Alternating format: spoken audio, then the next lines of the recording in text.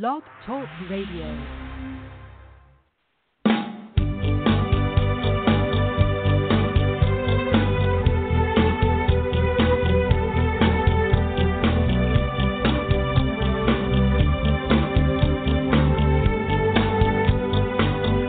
Every breath you take, and every move you make, every bond you break, every step you take, I'll be watching you.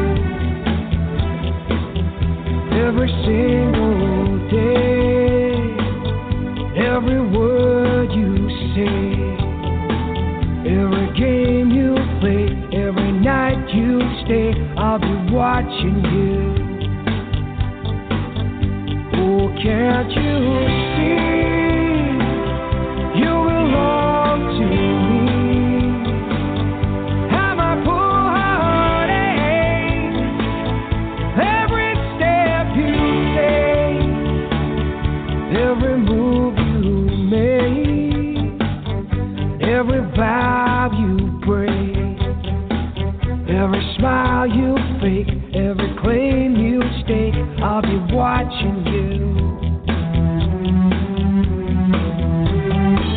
Since you're gone, I've been lost without a trace. Dream at night, I can only see your face. Look around, but it's you I can't replace. It's so cold, but I long for your embrace. Keep crying, baby, baby.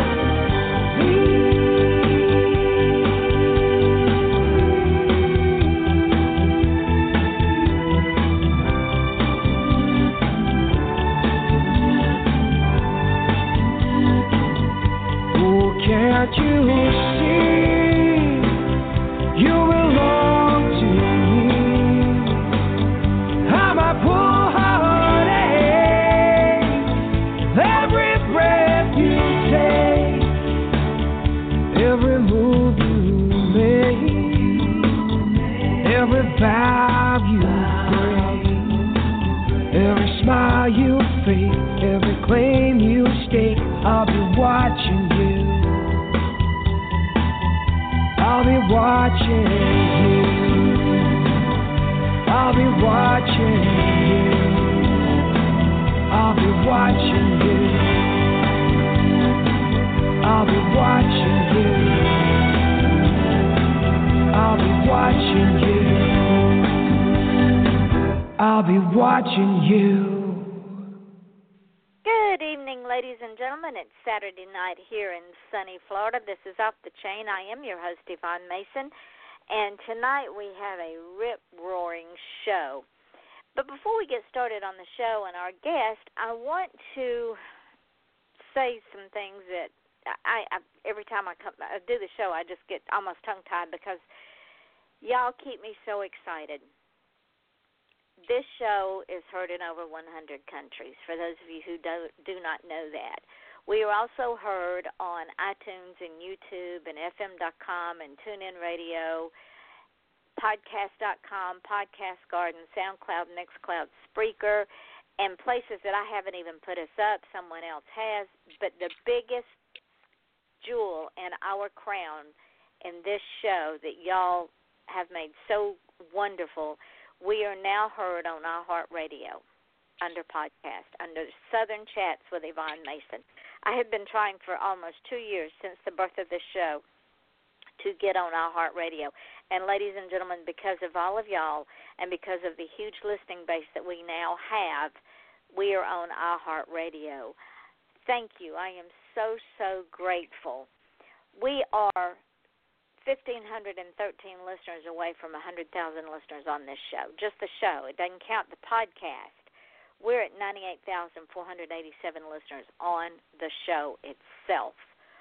I've not had time to work up all the numbers on the podcast because I've been trying to play catch-up from some other things that have been going on in my life. But this is just absolutely amazing that this show continues to grow, and it grows because of all of y'all. So with that being said, if you want to come on the show, contact me at offthechainradio@yahoo.com. and I will get you a slot on the show. The slots are filling up fast. I'm already into August and September for guest slots. We will have this show completely filled up to the end of the year, I'm pretty sure, by the end of May. That's how fast the slots go. If you're listening internationally, yes, I can interview you internationally. We may have to work out the time zone difference, but it will not cost you an arm and a leg because I invite you to direct connect through your computer, so you don't have to pay through the nose to be on this show, which is wonderful. I love it. Because not only we heard internationally, we can have international guests. I've had several already. Now, if you say, well, Yvonne, I'm kind of shy, and I want to be heard, but I'm kind of shy about being on the show, that's not a problem either. Because if you also contact me at offthechainradio@yahoo.com and send me your ad, I will run it for a month. For one solid, no matter how many shows I run, I will run your ad for a solid month.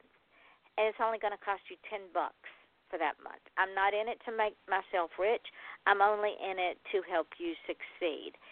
So you can either send it in an MP3 format, and I will play it, or you can send it in written word, and I can record it and then play it, or I can read it. It's up to you. So there's two ways for you to get on this show. And with that being said, I want to welcome our corporate sponsor, Cece Chamberlain.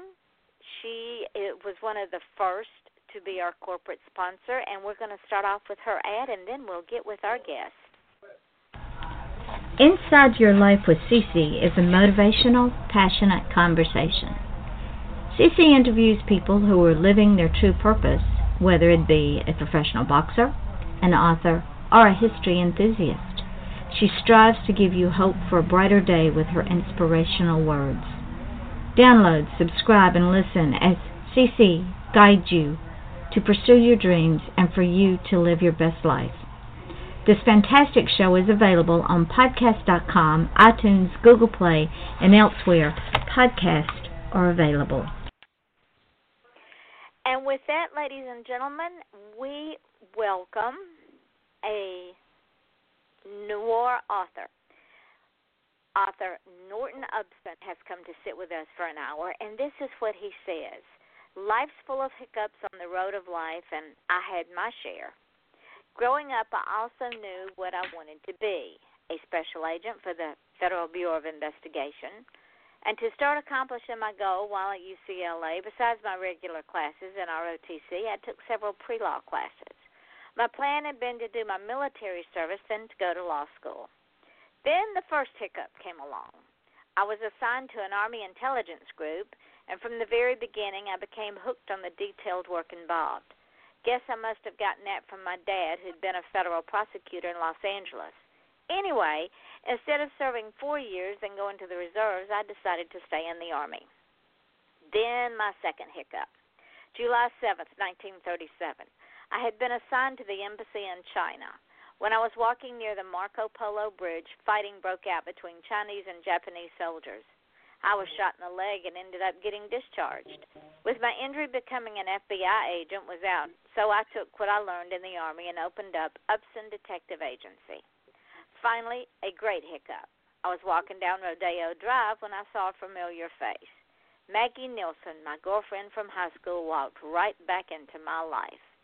To find out more about Maggie and myself, you'll have to read the Upson PI Mystery books, as we solve some of the most baffling cases ever to cross a private detective's blotter. In conclusion, everything I've written about me is fiction. Or is it? You decide.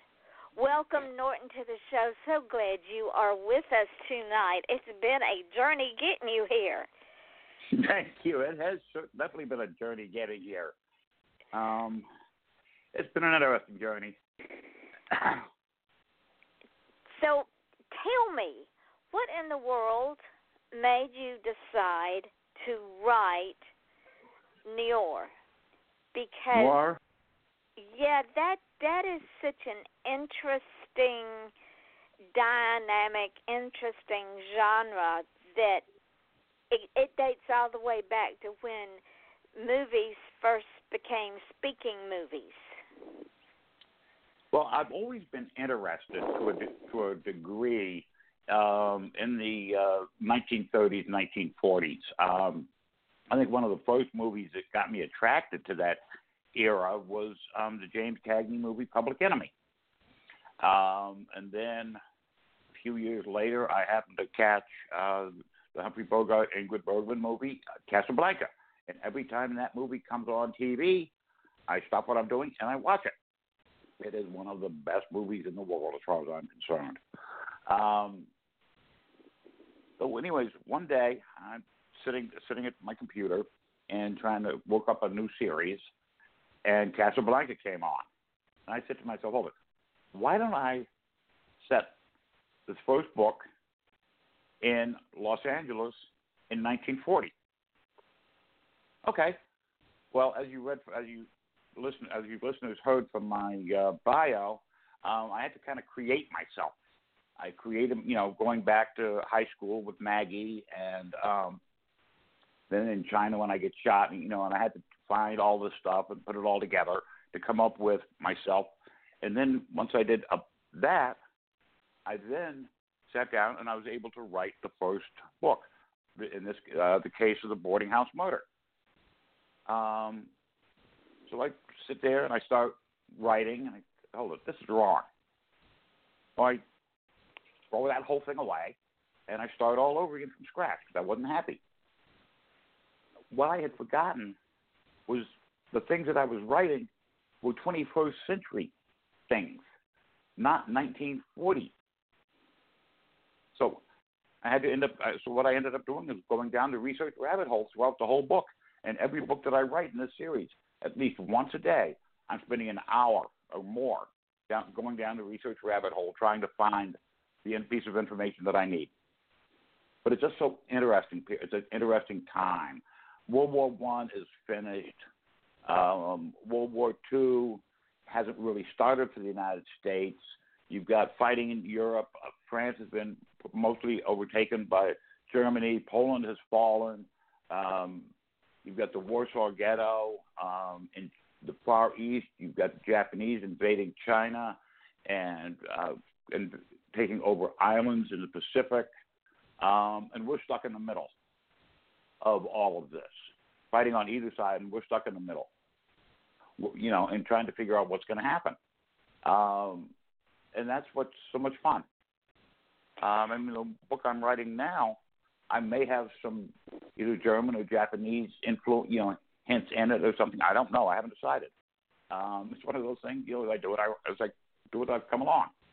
And it was also a time of bootlegging, of gangsters. The Black Dahlia was killed during that time period. She died, and she was murdered in January 1947. See, that time period was so rich. And then you had the movies were spoken, but it was the people that could afford it. The TVs were beginning to come out. You still had a lot of radio because people couldn't afford TV, but you also had that dynamic of the radios where people sat around and listened to the radio. The TV really didn't come into play until after World War II in the early 1950s. This I found out from my research. See? What made you go in that direction? Was it a challenge? Was it? It was a challenge. Other than Casablanca, because Casablanca is such a dynamic film. It is such a classic with the chemistry between the two main, Bogart and the other characters. Yeah. You get lost in that movie. Oh yeah, and in that movie, when the German soldiers are singing when they're in the Cafe American, and Rick turns to the band leader and nods for them to play the Marseillaise. That is literally the turning point in the movie. Because that's when Rick decides which way he is going to go. But I have written in the past under another name. I've written romantic suspense, but that was back. Those books are set in the 1800s in England. But I wanted something a little bit more contemporary. But I didn't want it, in this time frame in the 21st century, which was originally what I was going to do. I was going to set my book in the 21st century in Los Angeles. But then I got to realize, the more I thought about it and talked to people, I'm going to have to deal with all that garbage that private investigators and the police have to deal with today. And you see it on TV, with the the DNA and the blood spatter and all of that stuff. I didn't want that. I wanted plain, simple, down-to-earth detective work where the PI, Norton Upson, goes and finds the bad guy and takes him down, or goes to the police and says, "Okay, this is the bad guy, take him out." That's what I wanted. I wanted the simple, the down-to-earth, the cut and dry. And that's why I got hooked into writing the series. So when you started the research, and you and I talked before the show that once you start down the research rabbit hole, it's so hard to come up for air. When you started this research, did it give you more ideas for Norton, Upson, and Maggie to find dead bodies, to solve crime, to find errant husbands? Yes. Could you write fast enough for all of the ideas? Actually, what I do is if I come up with an idea for a story, I'll write the title. And from there, then I'll remember what from the title, I'll know what the story is going to be about, roughly. And you've got to remember, I'm not a plotter. I don't sit down and plot from beginning to end what's going to happen. I'm a pantser. Basically, I don't know what's going to happen from page to page, from scene to scene in the book. And I look at it this way. If I know how the book's going to end, you readers are going to know how the book ends before you get to the end.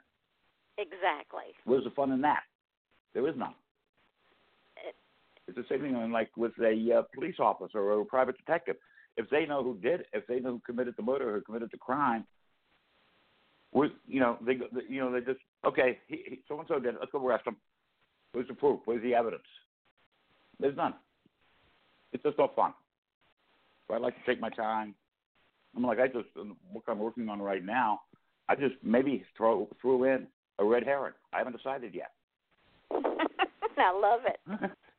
Now, would it also?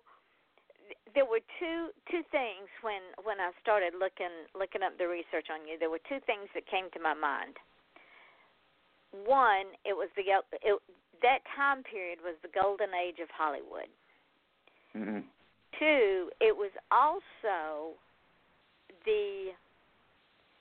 I don't want to say golden age of history because it was a very bad part of history, but 3 powerful men died during that time period. Franklin Delano Roosevelt died in, I believe it was 1944. Harry S. Truman took over for him, and Harry S. Truman was the one who gave the order to drop the atomic bomb on Hiroshima and Nagasaki. Adolf Hitler committed suicide, supposedly, with his mistress Eva Braun in a bunker in Germany. And Benito Mussolini, I believe it was 1945, he was killed. Yes, interesting era. Very interesting era. And then you had journalists who were journalists. And one of the best-known journalists, Edward R. Murrah. That man was fearless. Oh, yeah. And the whole idea, he was broadcasting during World War II. He was broadcasting from England as bombs were falling around him. During the Blitz. Of course, during the Blitz, which started in September of 1940. And interestingly enough, one of the buildings in London that did not get hit was Buckingham Palace. for some strange reason. That is But that's phenomenal. Who would have thought, as big as that target is, it never got hit? I did not even realize that. Yeah. At least the research that I've been able to do so far. I mean, I haven't gotten to England yet. In another couple of books, Norton will be going back into the Army, into the intelligence unit. He's flying a desk instead of being in the field, and he's going to be assigned to England. And so I'll be doing some 3 or 4 books while he's over in England, and then in France after D-Day. So there will be some more. Let me pay some bills, and then I want to talk about the history of your fiction. So hold on, bear with me just a minute, Norton. Sure. Have you ever wanted to leave the city and have a totally new life in the country? What would happen if you did? If you want to come west without getting your boots muddy, join me, wildlife artist and author Nancy Quinn, and my family on our true life adventure on a Montana mountain with our new neighbors, cougars, bears, wolves, and even moose. Moose. These stories and more are in my book, Go West, Young Woman, available online and in bookstores. Order a personalized signed copy just for you through QuinnWildlifeArt.com. Sometimes you see something which changes the course of your life forever. For Sam Holden, that something was the body of an abused dog on the side of the road, dumped there like garbage, without a name. Follow Sam as she becomes a vigilante for abused animals, always hunting for the monster who started it all. No matter where her cause leads her, she never forgets the faceless man who ignited her rage. When the two finally come together, who will survive? Doggone is the first in Diane Moat's thriller series, which reviewers are calling action-packed and suspenseful and hard to put down. Doggone can be found on Amazon Kindle. For all Diane Moat's other novels, check out her author page at DianeMoatAuthor.com. We are back. This is Off the Chain. I'm your host, Yvonne Mason, and my guest tonight is author Norton Upson, and he has just released a new book, and I know I never pronounce that word. It's right. It's so hard to pronounce. It's The Case of the Boarding House Murder. And we're talking about the history of New York and the late 1930s, 1940s, when the dynamic of the world, not just the United States, but the dynamic of the whole world was changing. So, Norton, before we talk about your book, let's talk about Noir fiction and how it came about, why it's called Noir, and the different genres of the Noir. Really, there's not much in the way of different genres for the Noir. Hang on a second. I'm pulling it right up right now. If I can get my phone to work. I know there's Mediterranean. Noir is crime fiction featuring hard-boiled, cynical characters and bleak, sleazy settings. So that's what noir is.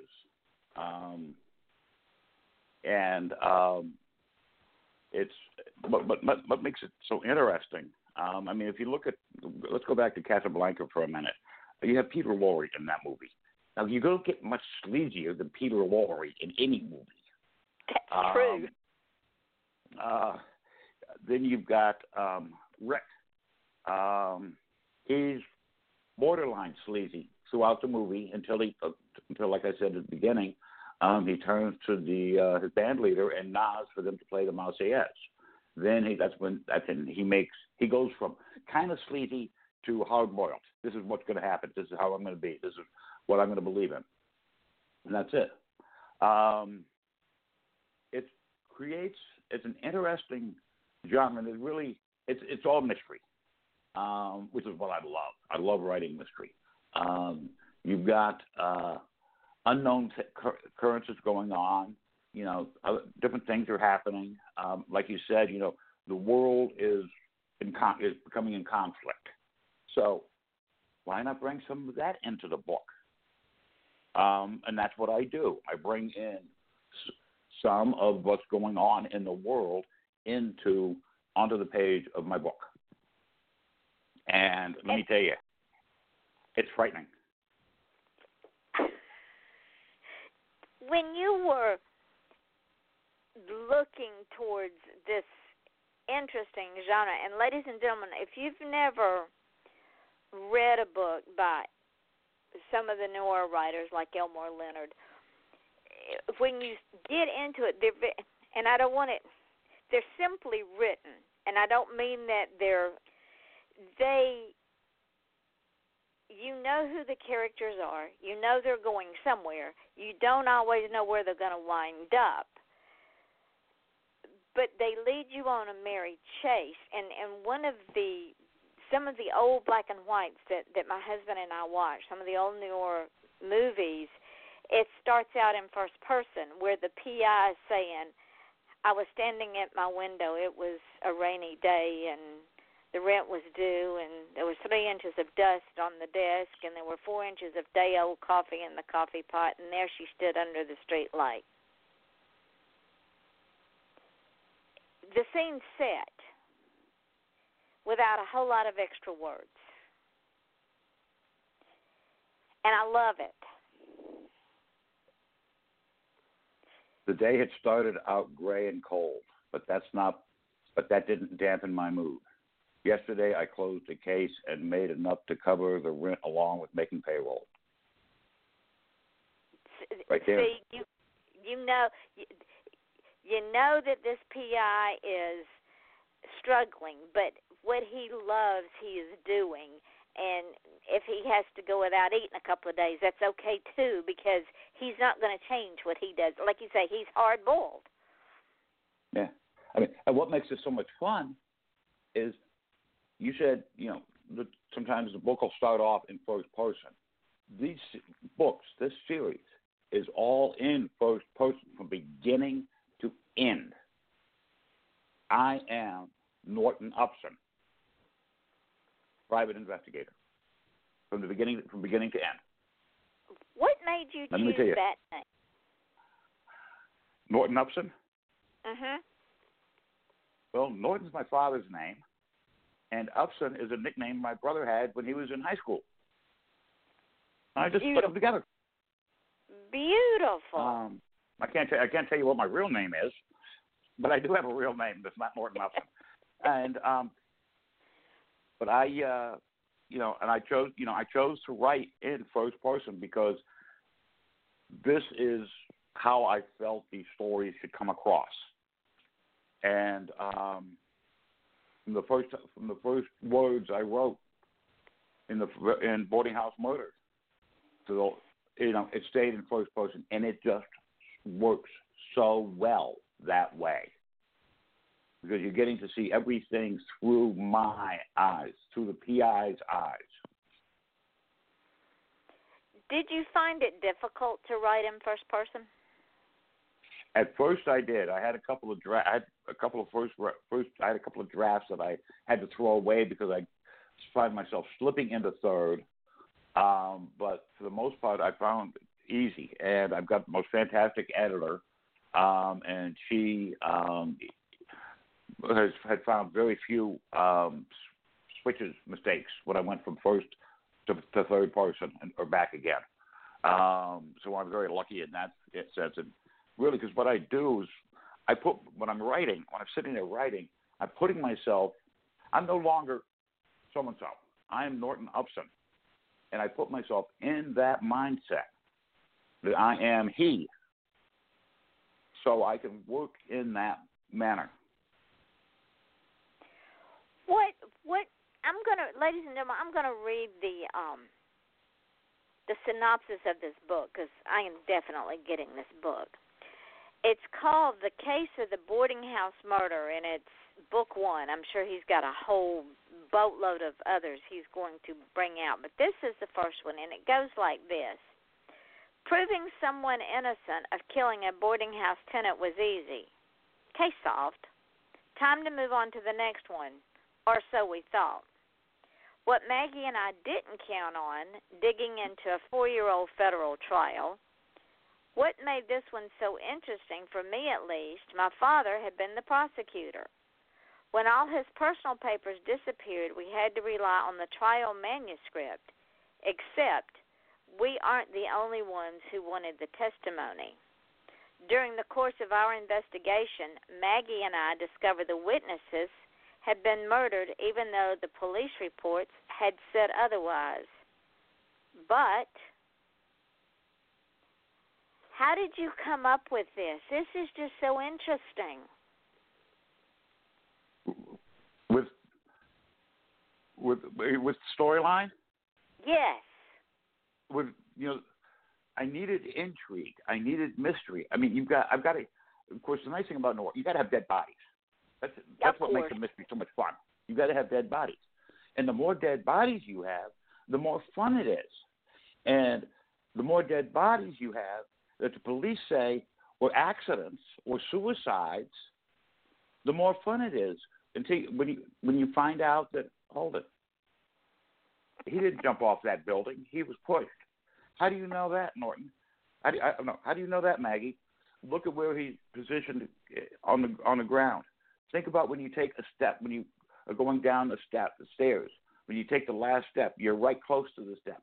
But if somebody pushes you, you're farther out, just like this body is farther out from the side of the building than it should have been. Explain.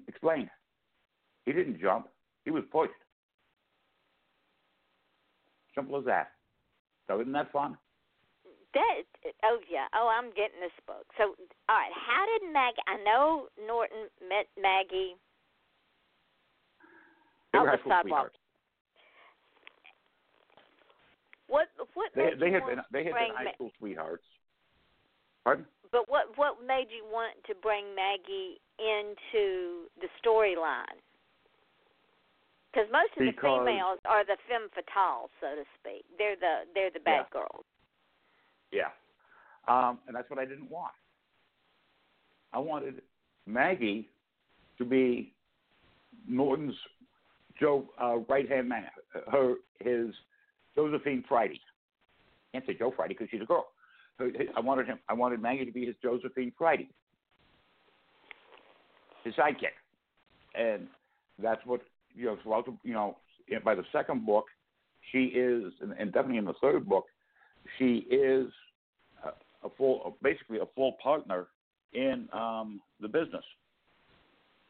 In the first book, they get married. I knew at one point I had to get them married. I mean, they'd been Maggie and Norton. Maggie had been working for Norton for 4 years, and okay, it's time for you two to get married. I told them, and they didn't argue with me. No, they didn't argue with me. Fine, let's get married. So they got married in the first book. For Maggie, it's her second marriage. For Norton, it's his first, because she'd always been in love with Maggie and had hoped that someday he would marry her. But turned out she had married somebody else, but ended up getting divorced. And we find out all about that in the second book, which is the case of the missing jewelry, which will be coming out this late this summer, early fall. So I get them married because I wanted an equal partnership, because I didn't want the femme fatale. I didn't want the bad girl like you got in the Maltese Falcon. Right. I wanted something different. I also and speaking of them getting married, they went to, you heard of the Brown Derby restaurant in Los Angeles? Yes. Do you know what? Okay, at the Hollywood, there are two restaurants. There's one on Wilshire Boulevard, and there's one in Hollywood. The Hollywood Brown Derby was where the Cobb salad was created in the late 1930s. I'm not quite sure of the exact year. and it was created created at the Hollywood Brown Derby restaurant. I did not know that. This I found out in my research. Because I had to, I wanted to go to someplace for dinner until they got married. So we go, so I'm looking. Okay, I can't use that restaurant because it wasn't open yet. I can't use that restaurant because it wasn't open. Then I ran across the Brown Derby. I'm going to use them. We'll put them in the Brown Derby for dinner. And in the process of putting them in the Brown Derby, that's when I found out about the Cobb salad. And I had and of no course idea that went in the it book. was named after Mr. Cobb, who had created it, who'd been hungry one night and he had all this food in the refrigerator, so he put the salad together. Somebody saw it and said, "I want that." And that's how. So the Cobb salad was created. And it's a delicious salad. Ladies and gentlemen, if you've never had a Cobb salad, it is absolutely marvelous. It's just filled with all kinds of little nuggets. So, of course, you had to put that in the book. Yeah. Now let me ask you this. Because Hollywood and the world in general, even though we were getting into a war, it was still the decade of glamour, not just women, but men. Men still dressed in the top hats and the tails and carried the canes and the spats and the silk, everything. I mean, if you had money, you showed it. Yeah, and I mean, and when you go out to dinner, you're in a tuxedo. The men are in a tuxedo, and the women are in a black evening gown. Did you put that glamour in the book? No. Aha. Not so much. No, because it took away from the story. I mean, when Norton and Maggie are going to the Brown Derby, I've got him in a blue pinstripe, single-breast pinstripe suit with a vest, and black shoes. Other than that, his everyday wear is a dark brown double-breasted jacket. Is this dark brown suit with the jacket's double-breasted and dark brown shoes. And a fedora. Got to have a fedora. Yeah, of course. Got to have the fedoras. They were so big. I love fedoras. I don't really get into too much of the clothing of the time because describing it takes the reader out of the story, and I don't want that. Because it was a glorious time. I mean, I've read books, in other genres and other time periods, where the author will, take a page and a half to describe what one of the characters is wearing. Okay, come on, let's get on with the story, I'm saying to myself. And I flip through the page, until I get back to the story. Why put That's it in? True. If it, that is true. If it doesn't move the story along. Now, there is, in case of the boarding house murder, let me call it up right here.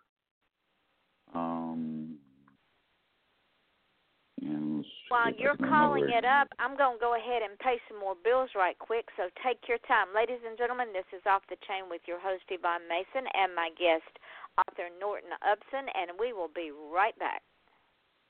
Former Boston PD Captain Stanford Carter and his wife, forensic scientist Jill Seacrest, have decided to move to the Big Apple to accept positions with the New York branch of the FBI. Rookie agent Shania Deeprose completes the trinity as they collide head-on with raging and rampant social, political, and economic unrest amid a string of murders that seem unrelated and may be serial, copycat, thrill, or hate-driven. As they struggle to understand the mind and thought process of the orchestrators, killers, and victims, the team begins to wonder who's who. The line between black and white, superior and subordinate, right and wrong, and good and evil disappears as they are forced to reevaluate their own thoughts, feelings, and philosophies. Ultimately, every character must come to their own conclusions to these questions. Is justice ever more important than the law? Is playing God justifiable if it's for the greater good of all? Come along for the ride to see if Agent Carter will decide to stick to being a hunter or become judge, jury, and executioner instead? Find the answers to these questions when you read the new book, The Killing Collective. The Killing Collective is a character-driven story with big characters with depth. They're soul-searching in addition to the biggest case of the agents' careers. The Killing Collective, available on Amazon in both Kindle and paperback editions. Order your copy today. One. And Winona, the lovable narcissist From the Woman's Cave podcast, inviting you to join us in person or streaming at the Inspirational Women in Literature Conference on March 17th. Get tickets to the conference, buy our books, or watch the TV show Just Right in Life at andwethought.com or thewomenscave.com. So peace and love from Winona and Jade. And we are back. This is Off the Chain with your host, Yvonne Mason, and my guest, author Norton Upson. Okay, so you were going to bring something up to read to us. Okay, yep, I found it. That's a miracle. Okay, this is starts off with Maggie talking. Thanks, I did the best I could, but without seeing their faces, catching them will be impossible, especially if your people can't get good fingerprints you applied. That's where you're wrong. I think I know one of the men. Well, are you going to keep us in suspense or what? I told him. Lambeth, for some stupid reason, he wears a bright red tie with a purple stripe down the middle when he goes to court for an arraignment or to testify. He was wearing that one this morning, and he hasn't been back to the station all day. To find that tie, I didn't make that up. I went and looked for 1940 neckties. I Googled it, and that's what a bright red tie with a purple stripe down the middle popped up. Interesting.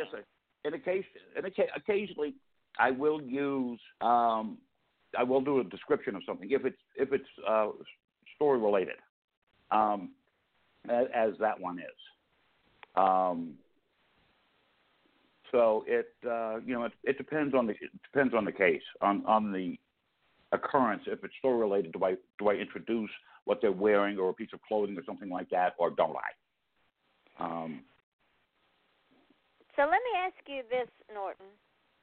Since you are writing in this genre now and in that time period, do you find that it takes you longer to do the research and put the book together than it would if you were writing another genre just off, just something out of your imagination?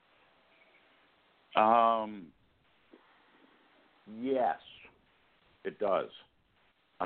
Because sometimes I will, like I said earlier, I will get stuck down in the research rabbit hole, and I'll be going from one thing to another, and then I find another, and then I go to another, and I want to find out about that. So I'll go, before I know it, an hour and a half, 2 hours has gone by, but I found the information I wanted, but I put myself behind in my writing. But it also gives you fodder for future books too. Oh yeah. Like in one of the books, I'm not going to say which one. I wanted to have grilled cheese sandwich for lunch for the two main characters. Okay. Normally you think nothing of it. But then I thought, hold it, grilled cheese sandwich. Was that around in 1940? Down the research rabbit hole I go. 1920s, when sliced bread became commercially available, that was when grilled cheese sandwiches started to become more popular. It goes in the book. See, I did not know that. I didn't either. I thought a grilled cheese sandwich was something like a 1950s something. They would have come up with it, like in the 1950s, not back in the 1920s. That's amazing. So, as I said, research goes down. When you're going down and you're finding something and then you're finding another thing. It was like with the Brown Derby. I have been going to one of the Brown Derby, but then I say, okay, let's go check out this other Brown Derby. Then I go and check out the Hollywood Brown Derby and the Cobb Salad. Well, it turns out the Hollywood Brown Derby was the one where there was an episode of I Love Lucy was shot, and Eve Arden and somebody else, I can't remember who, were in the restaurant when Lucille et al. Were having the meal. Oh, wow. That's cool. And it's these little, it's these little tidbits. Easter eggs that you find when you're doing research for a book that you might not have found if you weren't looking for something specific. Right. I love it.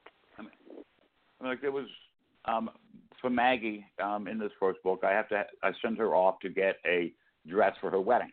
It's going to be just plain, simple wedding in the judge's chambers, blah, blah, blah, blah. So I had to figure out, okay, let's see. L.A., 1940.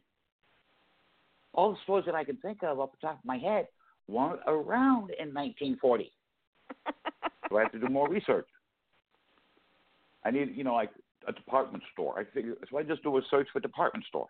And I come up with Bullock's Wilshire. It's a fancy, it's a department store, an exclusive department store.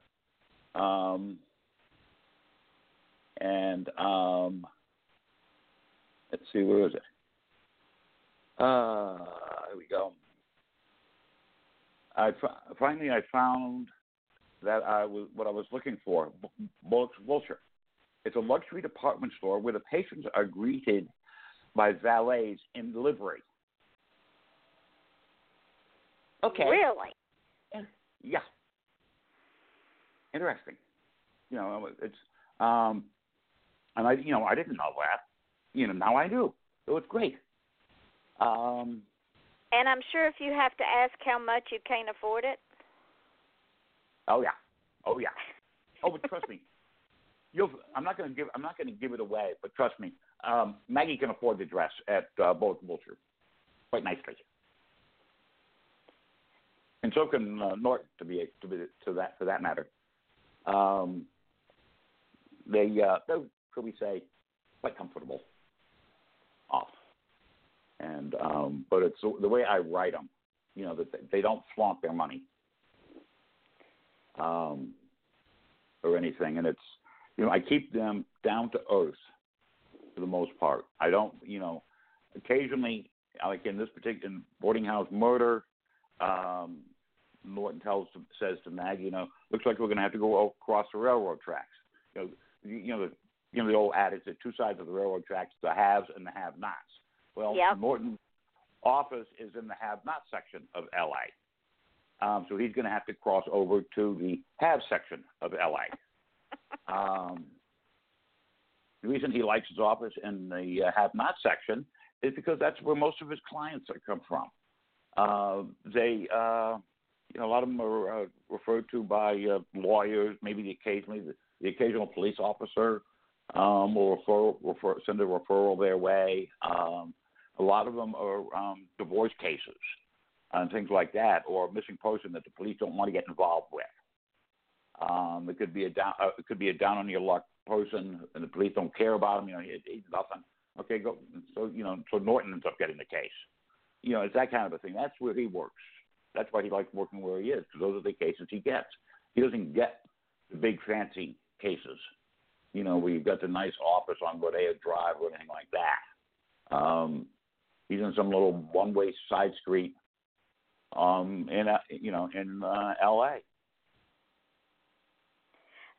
What a lot of people in this day and age don't know is that in that time period, and say from the early 1900s up, boarding houses were a thing that was not that unusual for someone to open up their home and make it a boarding, especially a widow or a woman whose husband was deployed to the front, and that was extra income. So it was nothing to run a boarding house. Right. I mean, it was fairly simple. The thing too is, don't forget, the Depression is just ending. Right. And and because of the Depression, people were moving all over the country. Going hopefully where the jobs were. And so, there were people moving, going to LA to get jobs. And like you said, boarding house was the easiest way for a widow or somebody to, make some extra money. You really, they didn't really run any checks. Okay, you got the rent for, so a lot of them were weekly rents, and you did your own cooking, your own cleaning, and all that kind of stuff, and you paid X amount of dollars for a room. You had community kitchen, community bathroom, and that was it. And you just do the best you just do the best you can with what you got. And money you go out, was you get. high. Oh yeah. But it was getting to the point where it was going to be it might loosen up a little bit at certain times. I mean, in a little over a year from the first story, we have Pearl Harbor, and so then that's the military. People are going into the military. There are a lot more jobs opening up, in the factories. Factories are being built for the military complex, to make the airplanes, tanks, the ships, everything. So money was going to be very soon. There was going to be a little bit more. There was going to be more money available to the people. But still, at the same time, you had to pinch your pennies because you didn't know if one day or the next you were going to get laid off from your job.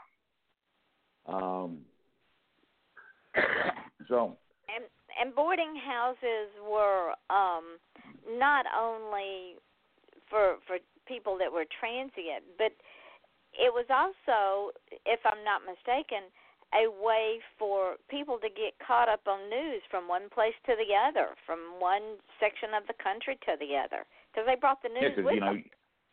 Yeah, and what was going on, granted, they did have newspapers, but if you could afford to buy one, did have a radio, but the news that the people would really exchange in the boarding houses was the jobs. Where is there a job? Or don't go over to that next part of don't go over to that part of L.A. You're going to get robbed. You're going to get mugged. It was that kind of information. There was more exchange than the world news, because every boarding house would have their radio, and the people would sit around at night and listen to the radio, and maybe if somebody had enough money, they'd maybe buy a little flask of whiskey or liquor, and they'd share it. But the news really was, the job, because that was all they cared about. Because a lot of these people were making it from one day to the next. And some of them weren't even making it from one day to the next. Some of them were just making it from that day, which was sad, because you didn't get paid that much, pennies on the dollar, and then out of that you had to pay for your room and your board and your food. And I would venture to say that a lot of people, if they could afford to travel train. If they couldn't, they traveled by bus or they walked. Yeah, or they thumbed, hitchhiked. Yeah, because they couldn't afford cars.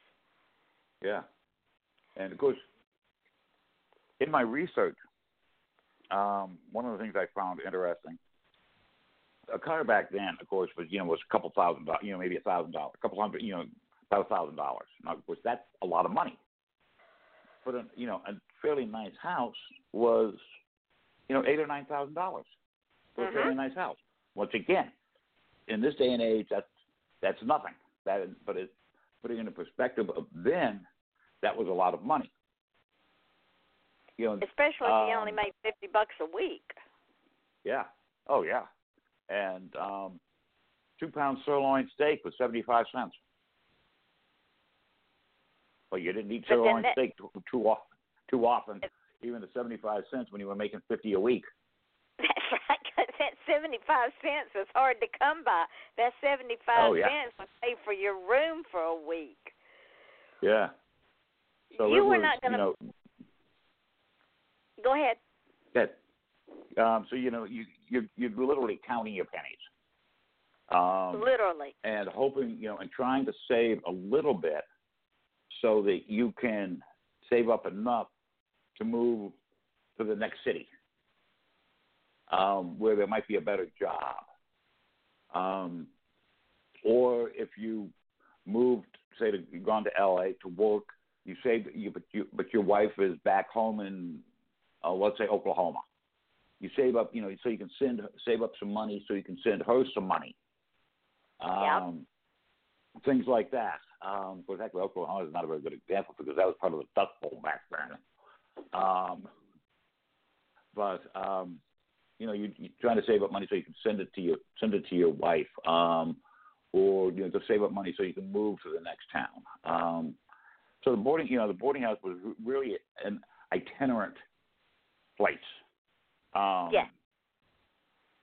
But the people there were had jobs, unlike the SRO, the single room occupancy hotels that you found in L.A. Those were more for literally the itinerant, the person who didn't have a job.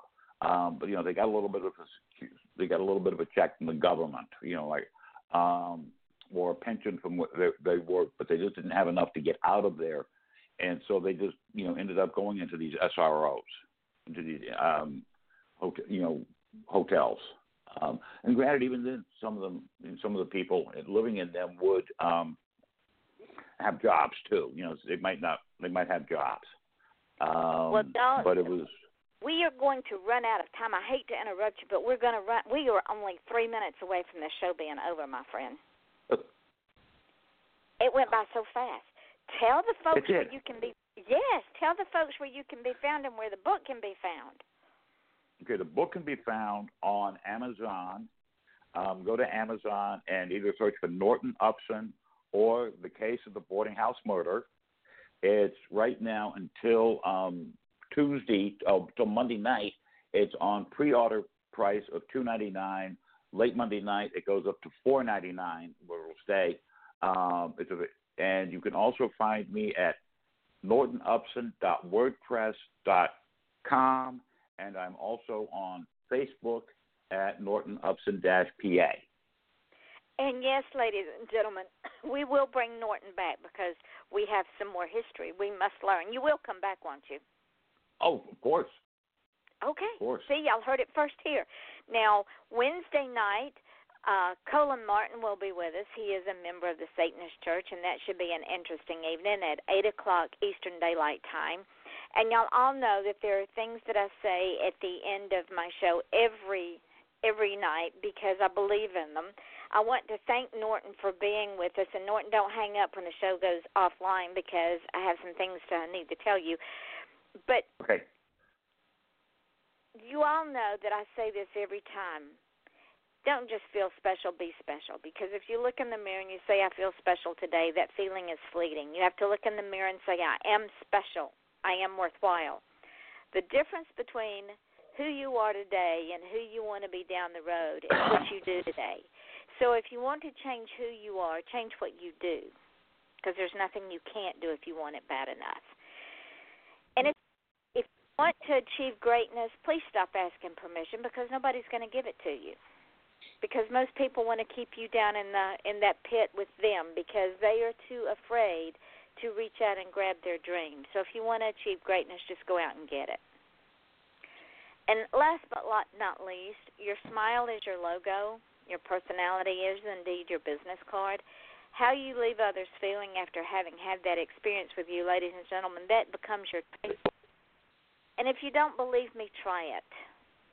Go out and tell someone they have a nice smile or what they're wearing looks good on them or their hair looks nice, just something that makes them smile because they will always remember that. And you don't know, you might save a life by doing that. So with that being said, I want to thank you all for joining us. Thank you, Norton, for being my guest tonight, spending an hour with me. My pleasure. It was informative and fun, as always. And until Wednesday night at 8 o'clock Eastern Daylight Time, when our guest will be Colin Martin, Norton and I would like to wish each and every one of you all a wonderful, wonderful weekend from here on off the chain. And we hope and pray that you all join us again next week. Until then, we say good evening.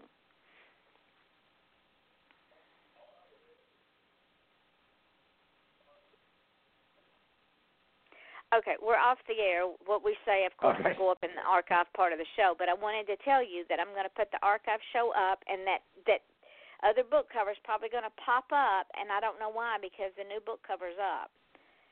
Okay. And put me down for a November spot. Okay, I can do that. Because by then, my next book, Cases of Missing Jewelry, will be out. Okay, thank you, my friend. I appreciate that so much. November it is, and I'll send you the date. Okay. And not a problem. Then I will tomorrow. I'll put them all up on the different podcast, and I'll put the links up and tag you in it. And you can take them and give them, repost it and everything. Put it on your website. So I'll grab a couple. I'll grab a couple of them from my website. Okay. One of them, and also I'll put up the iHeartRadio podcast and the iTunes podcast so that you can put that up there so we can start getting a lot of hits off of that too, because we worked a long, hard road to get on iHeartRadio. I'm definitely going to put iHeart. I'm going to put Blog Talk and iTunes up. Okay. That'll cover all of them. That'll cover the good ones. Sounds like a wonderful, wonderful plan. And again, thank you so much. I learned so much tonight. I'm glad. I always learn everything. I learn every time I sit down to write. I do Every too. time I sit down to write. Actually, the grilled cheese thing came up in this book that I'm writing now. I wanted them to have a grilled cheese, grilled cheese and soup for lunch, and so I had to look it up. And did you know that charcoal was around in 1898, and so you could actually have a grilled because in the house that they bought. By the way, they're both Norton and Maggie. I'll give you a hint. They're millionaires. But he insists on living on his salary that he makes as a PI. Wise man that he is. Yeah. And as a matter of fact, the house that they build, the money that they used for that came from the finder fee from the necklace that they recovered in the case of the missing jewelry. Ooh, can't wait. I've got to go get that book. I got to go. You're going to have to wait. You got to wait for that one. No, I know. I got to go download the first one. Oh, yeah. So with that being said, I'm going to. I'm going to go get it as soon as we get off. So with that being said, I will send you the date in November. Okay. And get you set up for November. And I appreciate you coming on so much, Norton. It's been such a fun time. Actually, you can call me Lindsay now. No, because people can still hear the archives. This is going to go up in the archive show. Oh, oops. Yeah, people can still. It's like the outtakes of a movie. Oh, okay. So maybe they won't hear that. I'll let you go. I got to go myself. I got to finish writing this book. All right, we'll go write it. Finish this chapter. And we'll talk again. Okay. All right, honey. Good night. Bye-bye. Bye-bye.